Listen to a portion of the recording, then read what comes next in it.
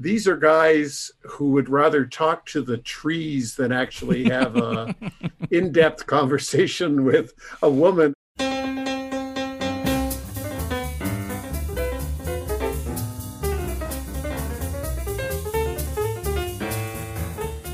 This is the Gospel of Musical Theater, a priestly look at some of your favorite musicals, with your hosts, cathedral deans and musical theater queens, Nathan LaRude and Peter Elliott. So this is the Gospel and Musical Theater. I'm Peter Elliott from Vancouver, British Columbia, priest, retired cathedral dean, friend of Nathan LaRude, who's in Portland, Oregon. Portland, Oregon. Nathan LaRude, 1849 gold rusher, experienced on the steps of the gold rush, and eager to talk about my experiences with my partner Clint Eastwood and our shared wife Jean Seberg as we sought to make a life in the Canadian West in 1849 and 1850. Here we go. So this is kind of almost a bonus track for our Lerner and Lowe section, where we want to both talk about Paint Your Wagon, which Nathan has seen very recently, and I saw in its first release. Yes, I'm that old. And probably move from there to talk a bit about male figures in the works of Alan J. Lerner and Fritz indeed. Lowe. Got a dream, boy? Got a song? Paint your wagon and come along. Yeah. What does that? Do you know what that phrase means? I mean, obviously it's the title. Like, what does it mean? Like when I tell someone, "Hey, go paint your wagon." What does that mean? I have no idea. I did watch the Simpsons episode, which we should do in our which we should totally excerpt. That's right, where they literally paint the wagon. It's a very dramatic. So keen to find a Clint Eastwood and Lee Marvin movie, and Homer brings home Paint Your Wagon, thinking it's going to be Joshua Logan's Paint Your Wagon, as Bart says.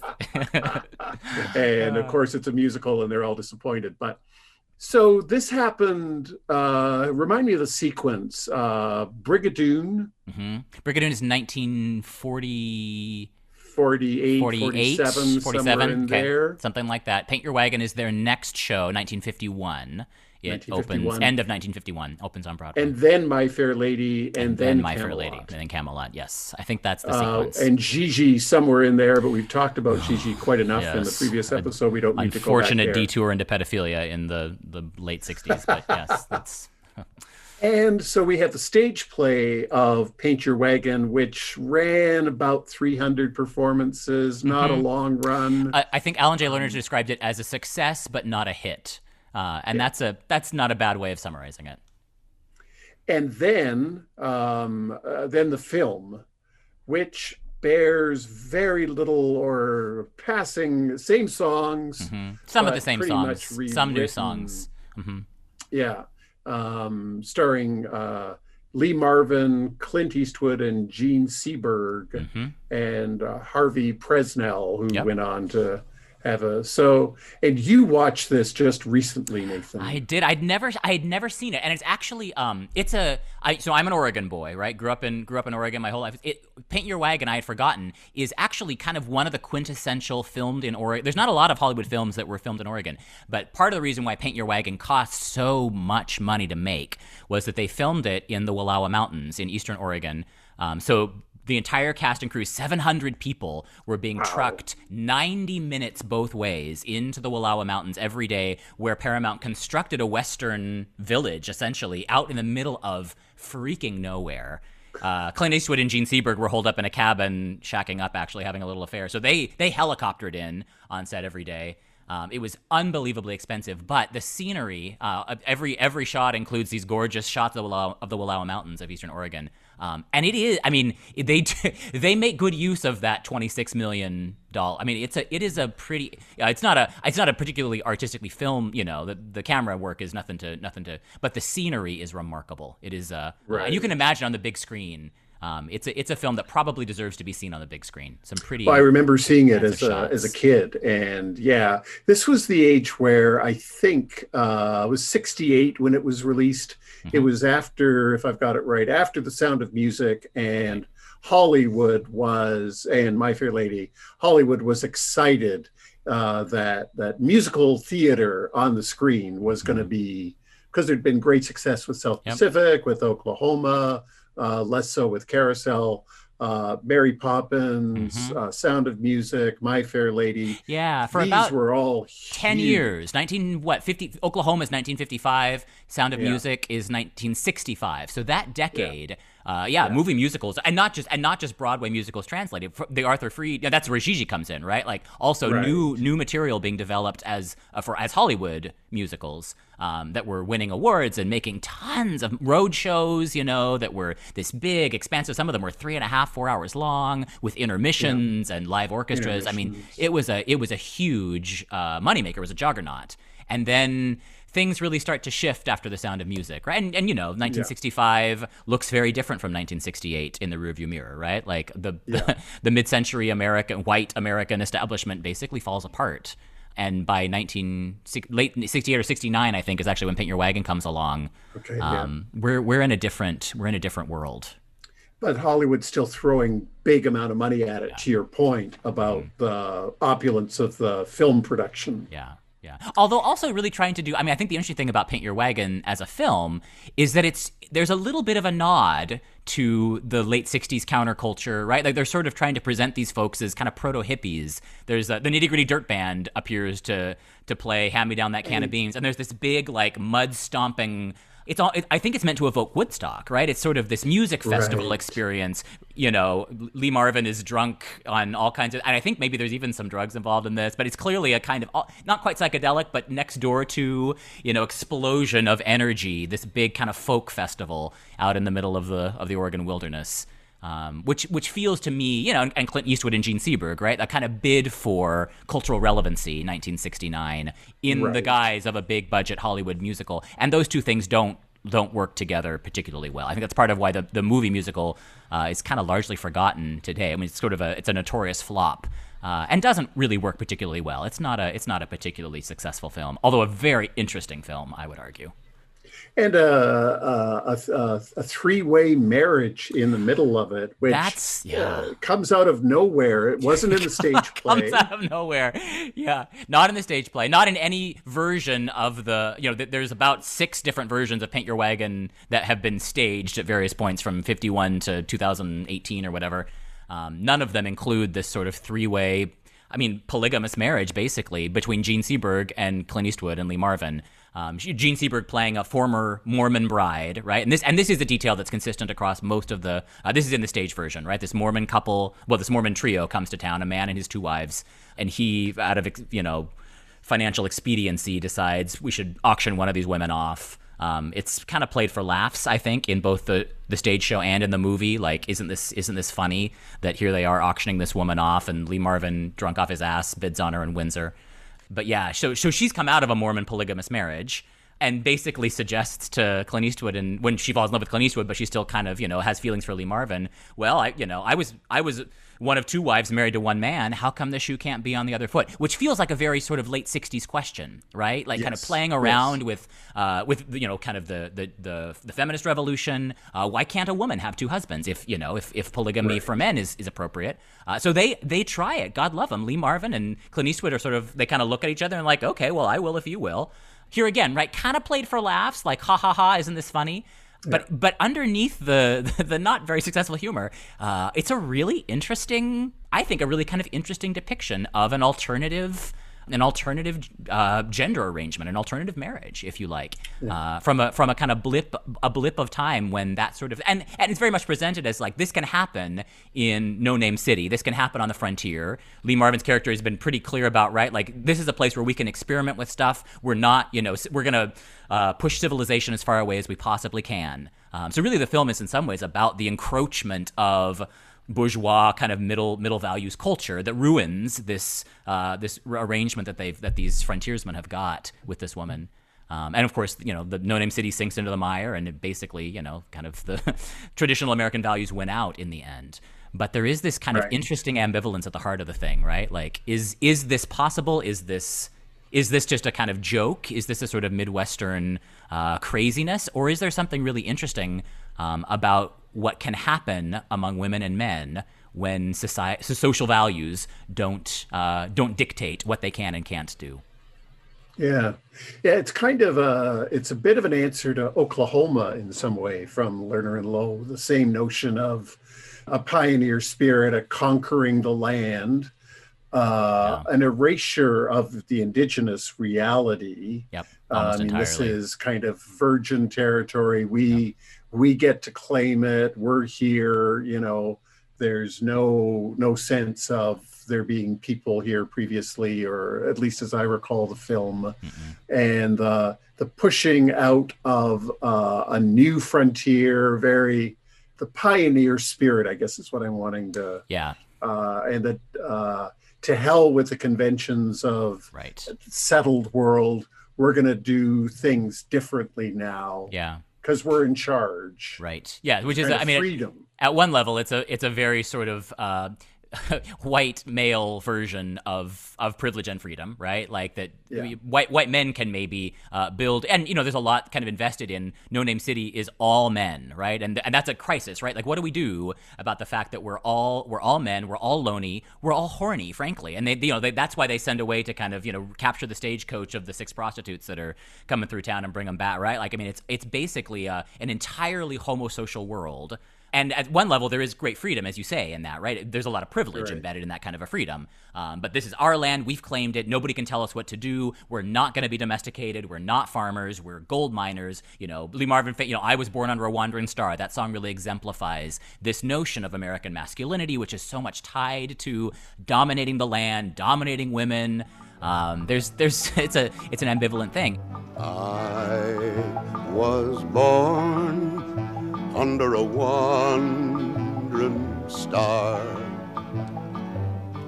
I was born under a wandering star.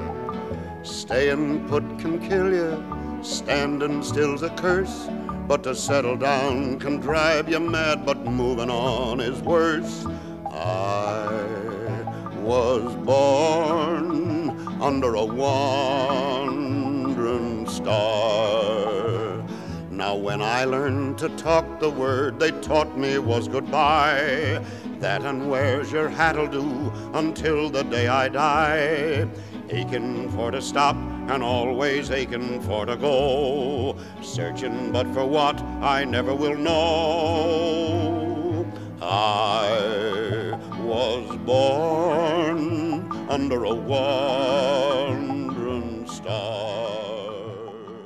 And yet, the civilizing influence is always kind of right there. And at the end of the movie, that's what wins, right? Like these farmers start coming in, and that is in some ways that does feel very similar to Oklahoma, right? Using the kind of the marriage trope and all that comes along with it. The farmer and the cowboy, right? Like Curly represents that same kind of independent spirit. He's a cowboy, but Lori domesticates him, marries him, and he becomes a farmer, and they become a state, right? And in some ways, Paint Your Wagon is playing with some similar kind of ideas. I mean, the idea I think at the end is, this is going to become California. We're going to become the breadbasket of America. This is going to become Hollywood, right? These orange groves, these mining fields are going to become orange groves. The orange groves are going to become Disneyland, and here we are, right? Like suburbia is born, America. Suburbia is born, and one with guns and testosterone and chutzpah. If they were, just a kind of, we're going to go out and we're going to get the land, we're going to claim it, we're going to make it our own. This is our space. And if we don't like somebody, we'll shoot their legs off. Nobody can tell us what to do. We're a law unto ourselves. We're going to police this thing. Sort of the poster musical for the Second Amendment. We got our guns. Away we go. Yeah, the kind of the libertarian impulse in it, right? Like, because it comes along with, right? Nobody can, if I want to shack up with a guy and a girl, nobody can tell me, right? So there is a kind of interesting, I don't know if we call it progressive sexual ethic, but something that starts to look like a progressive sexual ethic right next to, guns. Nobody can take away my gun. We are a law unto ourselves. We don't answer to any government. We don't answer to any authority. It's libertarian, but the sexual ethic, I mean, there's many problems with it, but one is the woman is still the property. Yeah, very much so. She was purchased, then she shared. She has agency. She does, and she has an interesting kind of, actually, in some ways, I think Gene Seberg is really the most interesting part, in some ways, of Paint Your Wagon. There's a really interesting moment at the very beginning. She comes into town. Her sister wife is on the horse because her sister wife has the baby. Her horrible husband, and Jean Sieber is kind of walking along in the muck. She's clearly the sex pot of the thing, and she kind of knows it, right? You see her kind of looking at these guys thinking like, okay, here's my chance to get out of this polygamous marriage that I clearly don't want to be in. And there's a throwaway line when they're sitting in the tavern. Her husband says, oh, yeah, she gave birth to a baby 2 weeks ago and she lost it. And for just an instant, the camera kind of lingers on Jean Seberg, and she gets like 5 seconds where you see the profound grief in this woman's existence. And then we cut away to the auction scene, and Lee Marvin bids on her, but she's the one who then drives, right? Like, she's the one who negotiates and basically demands, right? Like, I'm in love with Clint Eastwood, I'm in love with Lee Marvin, and those I shouldn't have to choose, right? There's no problem with that. Why can't we make this work? And she's really kind of she's the driving force. And really, and then in the driving force and kind of how it all ends, right? She's also the one who says, I think I want more than this. I want more than a hidden, closeted life that nobody can know about. I want respectability. I want to be able to show my face in town. I want a cabin of my own. That's what she asked for Lee Marvin. I'll be your wife. I'll share your name. You need to build me my own cabin, right? It's Eliza Doolittle. All I want is a room somewhere, far away from the cold night air with one enormous chair, someone's head resting on my knee, warm and tender. She doesn't get to sing that song, but the character is driven by some similar kinds of impulses. And she really is kind of the organizing motivation and impetus for a lot of what happens in Paint Your Wagon in a really interesting way. Still completely, as you say, right? It's a woman as seen entirely through men's eyes. She's property. She's bartered and traded like a cow, and that's not really, the film kind of treats that as a joke. There's not really a lot of questioning of those social mores, but she is a really interesting character, I think. Yeah. And beautifully played by Jean Seberg. She's actually quite good, I think, in the film. And in a previous conversation, I recall you're saying something, a quote from, I think it was Alan J. Lerner, that all of their songs are about lonely men. Yeah. Well, loneliness. I think what he said about the score, and this is more true, I think, of the Broadway score, which actually has more female characters in it. More of the songs actually go. Jean Seberg gets one song. I think she's dubbed. All the songs in the movie are men's songs. But in the Broadway production, the Lee Marvin character, whose name is Ben, has a daughter, and she's actually much more in the stage show. She's really the driving action of the thing. But yeah, what Alan J. Lerner said was every song in this score is about loneliness, and that's really true, right? Yeah. Even some of the songs that didn't make it into the film, but are have become kind of classics. I Talk to the Trees, Another Autumn, right? Wandering Star is a great example, right? I was born under a wandering star. Every time I try to settle down, something doesn't work out about it. Another autumn, I've known the chill before, but every autumn I feel it more and more, for you can dream in spring when every hope is high, but when the fall comes in, they all begin to fade and die. Another autumn, so sweet when all is well, but how it haunts you when all is wrong. For one thing time has shown, if you're alone when autumn comes, you'll be alone all winter long. All of these songs are about people who are searching for a kind of belonging. And yet it always seems to be eluding them, whether that's love, whether that's a home, whether that's freedom of a certain kind that society isn't offering them. I mean, everybody in Paint Your Wagon is longing for something, and there's a deep kind of existential loneliness at the heart of it. Well, even, the big tune or the hit song, the folk circuit, They Call the Wind Mariah. Yeah, the great the lyric, 11 o'clock number, yeah. Out here they've got a name for rain and wind and fire only, and here it comes. but when you're lost and all alone, there ain't no name for lonely. Now I'm a lost and lonely man without the stars to guide me. Mariah blowed. Come on, Alan J. Lerner, can we... Blowed. Well, blowed. He's writing in, I suppose, some kind of attempted cowboy dialect. Mariah blowed her love to me. I need her here beside me. And it's like the relationship, at least as this song expresses it, is about a woman filling the emptiness of a man. It's not it's not, you may see a stranger across a crowded room and somehow even then it's not the love at first sight. It's not even the attraction that the king and Anna in The King and I have for each other, though it's not a sexual attraction. There's a sense of, to quote Jerry Maguire, aka Tom Cruise, a kind of you complete me thing. Yeah. Here, it's a lonely man who needs a companion. Think of Henry Higgins, who's kind of maybe he's happy with Pickering, I don't know, but there seems to be a kind of solitary loneliness at the heart of Henry Higgins, as certainly there is for King Arthur in Camelot. And so just begin to wonder about the imagination of Alan J. Lerner.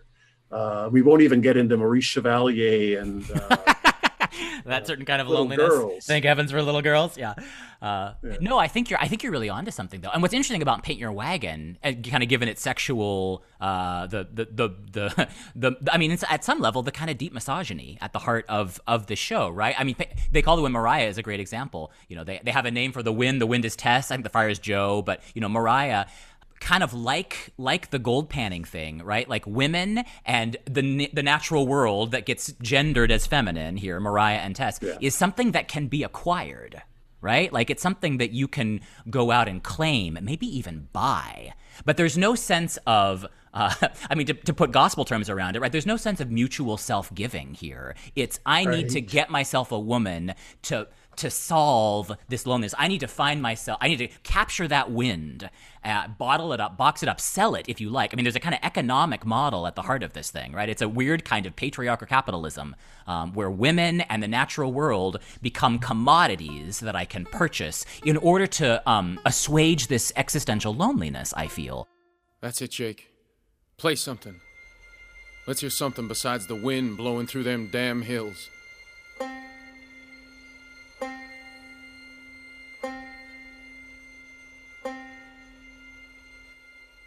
Away out here they got a name for wind and rain and fire. The rain is Tess, the fire's Joe, and they call the wind Mariah. Mariah blows the stars around and sends the clouds a-flying. Mariah makes the mountains sound like folks were up there dying. Mariah, Mariah, they call the wind Mariah. Before I knew Mariah's name and heard her wail and whining, I had a girl and she had me, and the sun was always shining. But then one day I left my girl, I left her far behind me, and now I'm lost, so golden lost, not even God can find me. And maybe they call the Wind Mariah is really about this. Like, at a certain level, I think all these characters know that's not gonna work, right? Like, I was born under a wandering star. So there is at least, at the natural level, there's a sense of, you can pan all the gold you want out of these rivers. You can take whatever you want from that Tess, that Mariah, but you're never going to tame her. She's always going to elude you. You're always actually going to feel this existential loneliness. No woman can solve that. No, attempt to box up the natural world can solve that. At some ways, it's almost like it's not original sin. That's not the frame, but it is something like an existential reality of lack and loneliness at the heart of, in this instance, at least men, which starts to, I think it does start to kind of trade on almost theological grounds. How do we deal with this existential longing, the longing for Eden, if you like, a longing for completion, in a way that doesn't commodify or treat other people or the natural world as objects that can be bought, sold, traded, and acquired by me. Yeah. So, we talked about Brigadoon, and it's been one of the things you and I have talked about a number of times with that musical. I remember I wrote a piece for, I think, a lecture at Vancouver School of Theology, and we did the course about the phenomenon of the post-Second World War men and a kind of emotional, well, like, what would be the opposite of emotional intelligence? Kind of immaturity. Yeah, that I think was somewhat endemic to the social history of the time of these musicals. And certainly Henry Higgins doesn't have a lot of emotional intelligence. King Arthur does in some way, but I was thinking about this morning when I was anticipating our conversation this afternoon. Although I love the tune, there's something wrong with the song "How to Handle a Woman." As if she's something that must be handled. Like, maybe you should just stop trying to handle her, dude. Right? Yeah. This whole notion of handling women, of the deep kind of existential loneliness that you were describing, that I was born under a wandering star, or they call the wind Mariah, or, these are guys who would rather talk to the trees than actually have a in-depth conversation with a woman as a genuine partner in the enterprise of life. Or am I being too harsh? No, I Talk to the Trees is actually in some ways a great example, right? Because it also ties right, like, I've got all these tree friends, I've got to, but they don't really satisfy, but then when it pivots, right, suddenly my words hit someone else's ears, touch someone else's heartstrings too, and then what he says is, I tell you my dreams, and while you're listening to me, I suddenly see them come true. Right? So it's still very much, even though, at one level it's a love song, right? Like, you're better than the trees, Jennifer is who he's singing to in the show. It's still framed as like, oh, now I've found somebody to listen to me, right? Now I found an empty receptacle into which I can just pour myself without any concern for what, right? Like the land, right? Like, it's not an empty vessel. There's a person inside that dress with thoughts, feelings, hopes, and dreams of her own. And, lonely guy, if you're going to make this work, it can't just be talking to her. It can't just be handling her. And that's the level at which, the Lerner and Loewe material doesn't, and, I don't want to, speculate too much on Alan J. Lerner. I do kind of blame him for a lot of this, the man who was married 8 times and seems to have had a pretty nasty misogynist streak running through him, not unlike Henry Higgins. That feels to me like the sort of proto-situation that never really gets explored in Lerner and Loewe stuff. Yeah. But in some ways, the problem of the women, right? Because even in the shows, they are framed as vessels for men, screens for men's projections, vessels for men's desire. Eliza Doolittle's such a, right? Like, the Pygmalion story is such a telling image for them, right? Creations by men who then at some point kind of rebel a little bit. But in order to get out of the toxicity, they have to leave the theater, right? These women have to leave the framework because the framework of these shows will not really give them any sort of real agency. I talk to the trees, but they don't listen to me. I talk to the stars, but they never hear me. The breeze hasn't time to stop and hear what I say. I talk to them all in vain. But suddenly my words reach someone else's ear, touch someone else's heart strings too. tell you my dreams, and while you're listening to me, I suddenly see them come true. I can see us on an April night, sipping brandy underneath the stars, reading poems in the candlelight, to the strumming of guitars. I will tell you all the books I've read, and the way I met the King of France. Then I'll send the servants off to bed, and I'll ask you for a dance.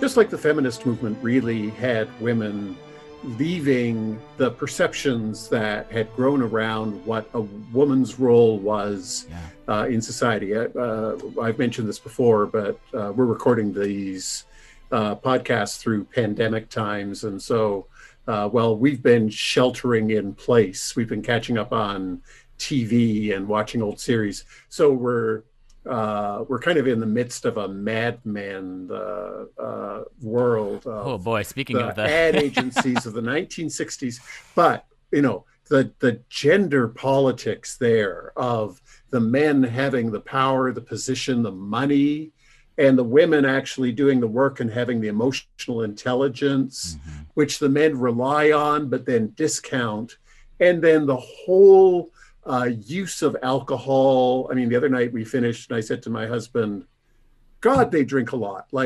And I know it's a TV program, right, but also I'm of an age where I lived for a little while in the early to late 70s in the dying part of that world of white male supremacy. Let's just name it for what it is. Sure. And what I learned about that was underneath this kind of bravado, the kind of macho guy, there was an undeveloped emotional life. There was, in fact, for the men who were returning from the war, completely unresolved, what we would call now post-traumatic stress. You didn't want to get too close to any feelings lest you have a breakdown. I'm doing inverted commas with my fingers. And women were expected, I think, in this white male world to carry the emotional life of a family, of a man, to the extent that he would open himself up, if he did at all. The wreckage of women's lives, the high incidence of divorce, and the alcoholism, and underneath that, the deep loneliness of a whole generation of men is kind of the result of that. And I see, the kind of paint your wagon macho depiction of a kind of self-reliant, we can get it through lonely man as being somewhat emblematic of that of that whole time period. And I mean, and I think, as you so beautifully stated, in some ways, not maybe the most important, but one of the victims of that white male supremacist world were the white men who perpetrated it, right? Like, I mean, that world came at a cost to them too. I don't want to compare that to the suffering of non-white people, to suffering. I mean, like, that's different, right? The suffering of women, the abuse, and so forth. Right. It's not. They're not equal. They're not. That's not equal suffering. But there is a kind of, the perpetrators of an unjust system are to a certain degree victims of that system. Men bore some of the cost. I think about even today, a couple of years ago, there was a study that suicide, of course, is rampant. I think it has increased actually in pandemic. And a couple of years ago, the statistics were that by far the majority of suicide victims were white men in their 40s and 50s. To a certain degree, this has not gone away, right? The toxic loneliness at the heart of men who are used to being in power. And are not all, now some of that is still continues and some of it is more contested. I think that's its own kind of interesting time that we're living through. But certainly mid-century, right? You think about these men who have returned to the war, returned to the home front, are not really processing their trauma, and yet are going to the Broadway theater and seeing shows like My Fair Lady and Camelot and Brigadoon and Paint Your Wagon. I mean, what are those shows tapping into? To a certain degree, I wonder, like, to what degree is that allowing these guys a way to process some of this trauma, right? Like, watching Lee Marvin sing And I Was Born Under a Wandering Star, I mean, do these men feel something, right? Do they have this moment of connection that maybe is, what I want, the beginnings of some kind of salvation, maybe? Or is this reifying and kind of consolidating once again the system that exists in a way that continues to trap them in it. At a certain point, do we need, like Eliza Doolittle in the modern revival, do we need to walk out the door of the theater? Because this world is perpetuating a kind of misogyny, a kind of toxicity, and a kind of violence. Well, and I remember from my time doing clergy have this thing called clinical pastoral education that we have to do. And it was sort of invented in the 40s when it was all clergy men for the most part, at least in most mainline denominations, very few women in professional ministry. And part of the agenda of CPE, clinical pastoral education, where you worked in a hospital or a prison as a chaplain and then had many hours of interpersonal relations, it's a ministry boot camp. It's kind of a psychological, was to find some emotion in the men. Yeah. It was also, frankly, to smoke out the crazies and the queers, people who had genuine psychiatric problems, and also for a lot of gay men who were hiding or in the closet. It was an endurance test. I mean, that's kind of where I was at it, to not reveal too much, and but it kind of break out. So I was thinking about all that and then wondering, so when, Hair would be one moment on Broadway where the male emotional life is revealed, but I suddenly wondered, is the great moment of men becoming in touch with their emotional self at the end of Company when Bobby sings Being Alive. And in most of the productions, it kind of builds to a crescendo, and we'll talk more about this when we get into our conversation about Stephen Sondheim, where he screams. I mean, the production I saw with Raul Esparza just completely, and then begins to imagine what a genuine connection, not just sexually, not just physically, but emotionally, might mean to him in his life. What do you get? That's the moment. That's the question. He's like, what do you get? What do you get? And then he first skates as, this is what you get, right? And it's not worth it. Somebody holds you too close, somebody hurts you too deep, somebody sits in your chair and ruins your, like, why would I want that? And then, second verse shuts his eyes, or however you stage it, right? And then, okay, I guess actually, like, at some level, and this is what I think you're tapping into, right? Finding that loneliness, finding that place in him that really does long for connection. And maybe that, depending on how you understand Company, how you stage it, how you interpret it, like, maybe is ready then to build something out of that. Or maybe not, right? I mean, like, the other possibility for Bobby is, kind of as the characters in Paint Your Wagon, right? Identifies that thing is real in me, and then picks up and starts singing, I was born under a wandering star, and I'm never going to find it. I'm going to keep looking.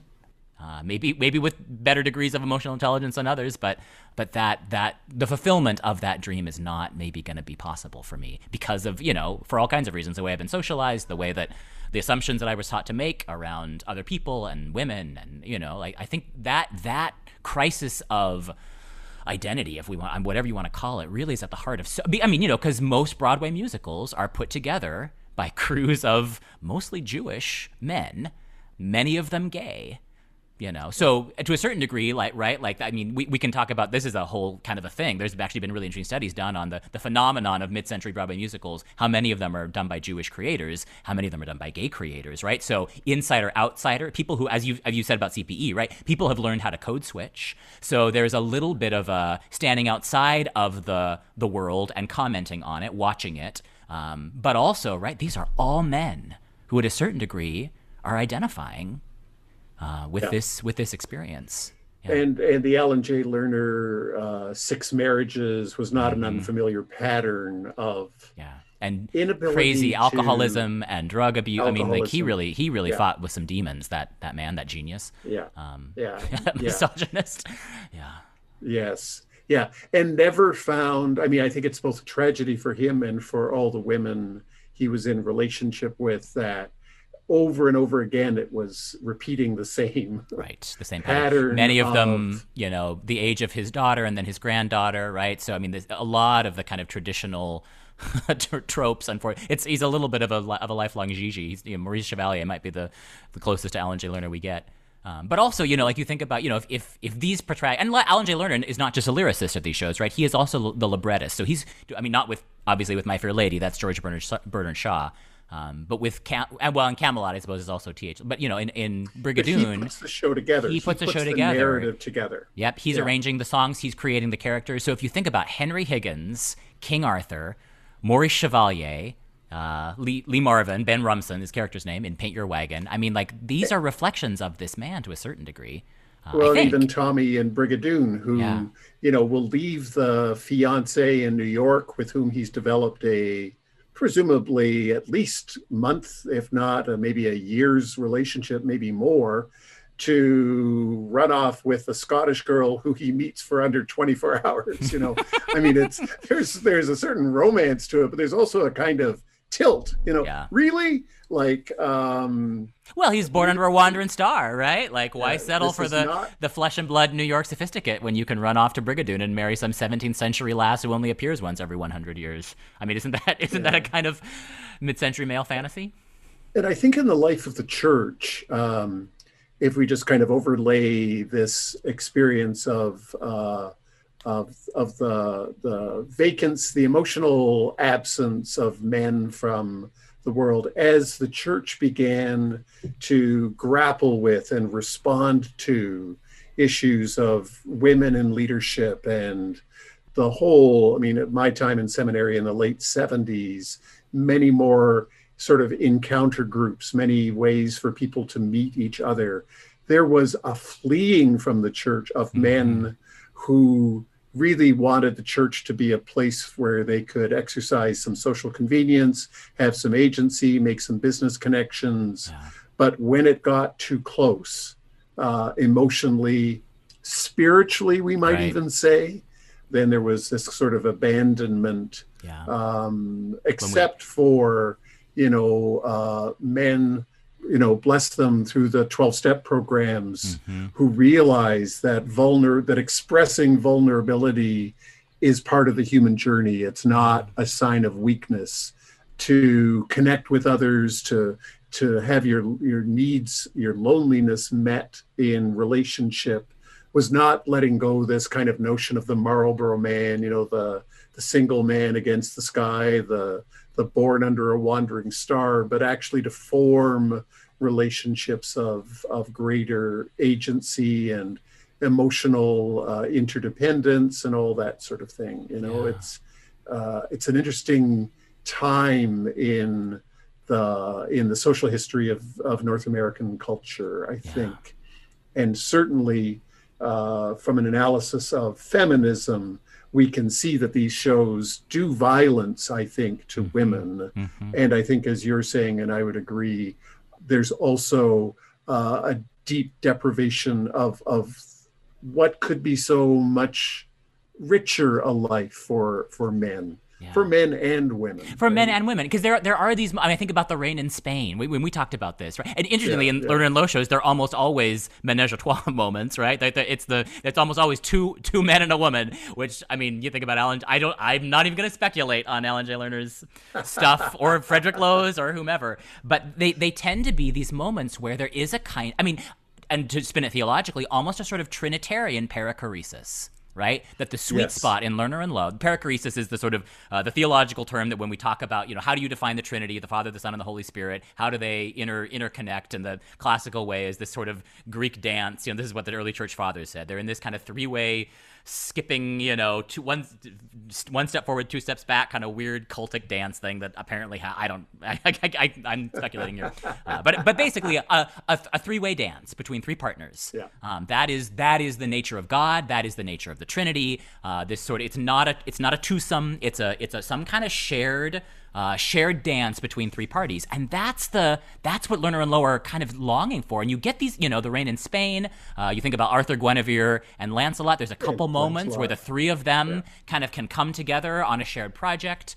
Paint Your Wagon, it kind of plays this idea out in some really interesting ways, right? What happens if the Rain in Spain? What happens if they move in together? What happens if they actually sexualize that relationship? Does it work? Does it not? It ultimately breaks down. But there's a longing for this possibility of how not just a man and a woman can be together, but actually how men can be with other men. Sometimes with the mediating effect, so that puts a woman in a pretty impossible situation, right? Like to have to be the emotional mediator between two men. She has to do a lot of emotional labor. That creates its own kinds of problems. But there are these really interesting images, I almost want to say, of like the possibility of the kingdom of God in these shows. And then, of course, almost invariably everything falls apart. Most Lerner and Loewe shows actually do not end particularly happily. They end with the death of that dream. Don't let it be forgot that once there was a spot for one brief shining moment. But that brief shining moment is usually in the past. It usually is not. Yeah, except Brigadoon, where love makes all things possible. But I always wonder, what about his fiancée stuck in New York, right? Yeah. He's gone off and joined, able to do the Highland Fling as often as he wants. But she's been jilted at the bar. Yeah.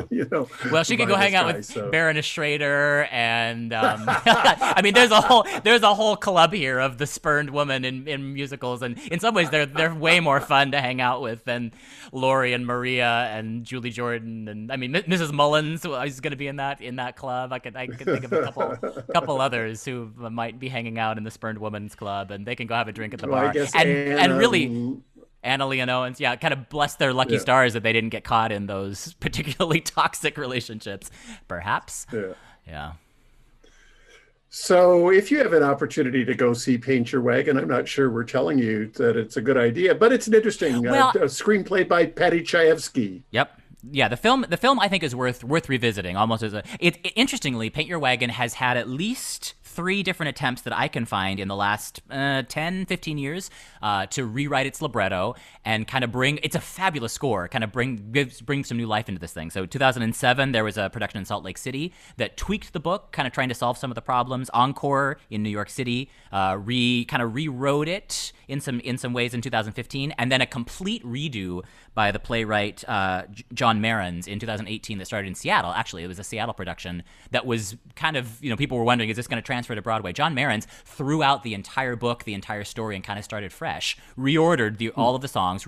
So basically wrote a new musical with a couple of the old character names and some of the settings, but basically actually in some ways pulling a lot from the movie, interestingly. But telling an entirely new story in some ways, using these songs and the setting of the American West in the 1850s. So continued attempts to kind of breathe some new life into this thing and see if it has legs beyond the mid-century. I think always sort of with mixed results. At least that's not having seen any of those productions, that's my read, is that they got mixed reviews. Boy, this score has a life. They called it Mariah, Wandering Star, I Talk to the Trees. These have become kind of standards. And there's other gems in this score that I don't think I think Another Autumn is like one of the most beautiful, kind of Broadway sad ballads for a man to sing about it's right up there with some of the Emile de Beck stuff in South Pacific. There's some really beautiful and some really fun chorus numbers in Paint Your Wagon. I think it's a really strong score. So I see why people are kind of interested in breathing new life into it. Yeah, I tend to think the strength of Lerner and Loewe is Fritz Loewe, who writes just the most beautiful melodies, absolutely rivaling Richard Rodgers, in my humble opinion. But Alan J. Lerner is no Oscar Hammerstein II. No. Although he does, I don't know. He has his moments. I'm gonna a little bit rise to the defense of Alan J. Lerner. I think he's an interesting lyricist with some moments of brilliance and a lot of unacknowledged biases. But then, like who among us doesn't have some huge blind spots that, in 50 years, they're probably going to look back at this podcast and think, "Oh my God, what are Nathan and Peter even talking about these two white queens and their blind spots?" God. So, if we're judged 50 years by our blind spots, we are all going to be found wanting. But I am intrigued by Alan J. Lerner. I just find his particular combination of brilliance and heartbreak really fascinating and really telling. Well, and there's no question that, their canon of musical theater is up there with the Rodgers and Hammerstein canon, and probably with Sondheim as well. As if you want to know about musical theater, you have to know about Lerner and Loewe. Yep. So, absolutely. I think there we go, my friend. Yeah. On to the next thing, whatever that may look like. Whatever that may be. Yeah. Until next time. Until next time. Okay. The Gospel of Musical Theater is a production of Trinity Episcopal Cathedral in Portland, Oregon. Join Peter and Nathan every other Friday right here in your podcast feed, and connect with us on Instagram and Twitter at gospelofmt. Learn more and support us at trinity-episcopal.org/podcasts. See you next time.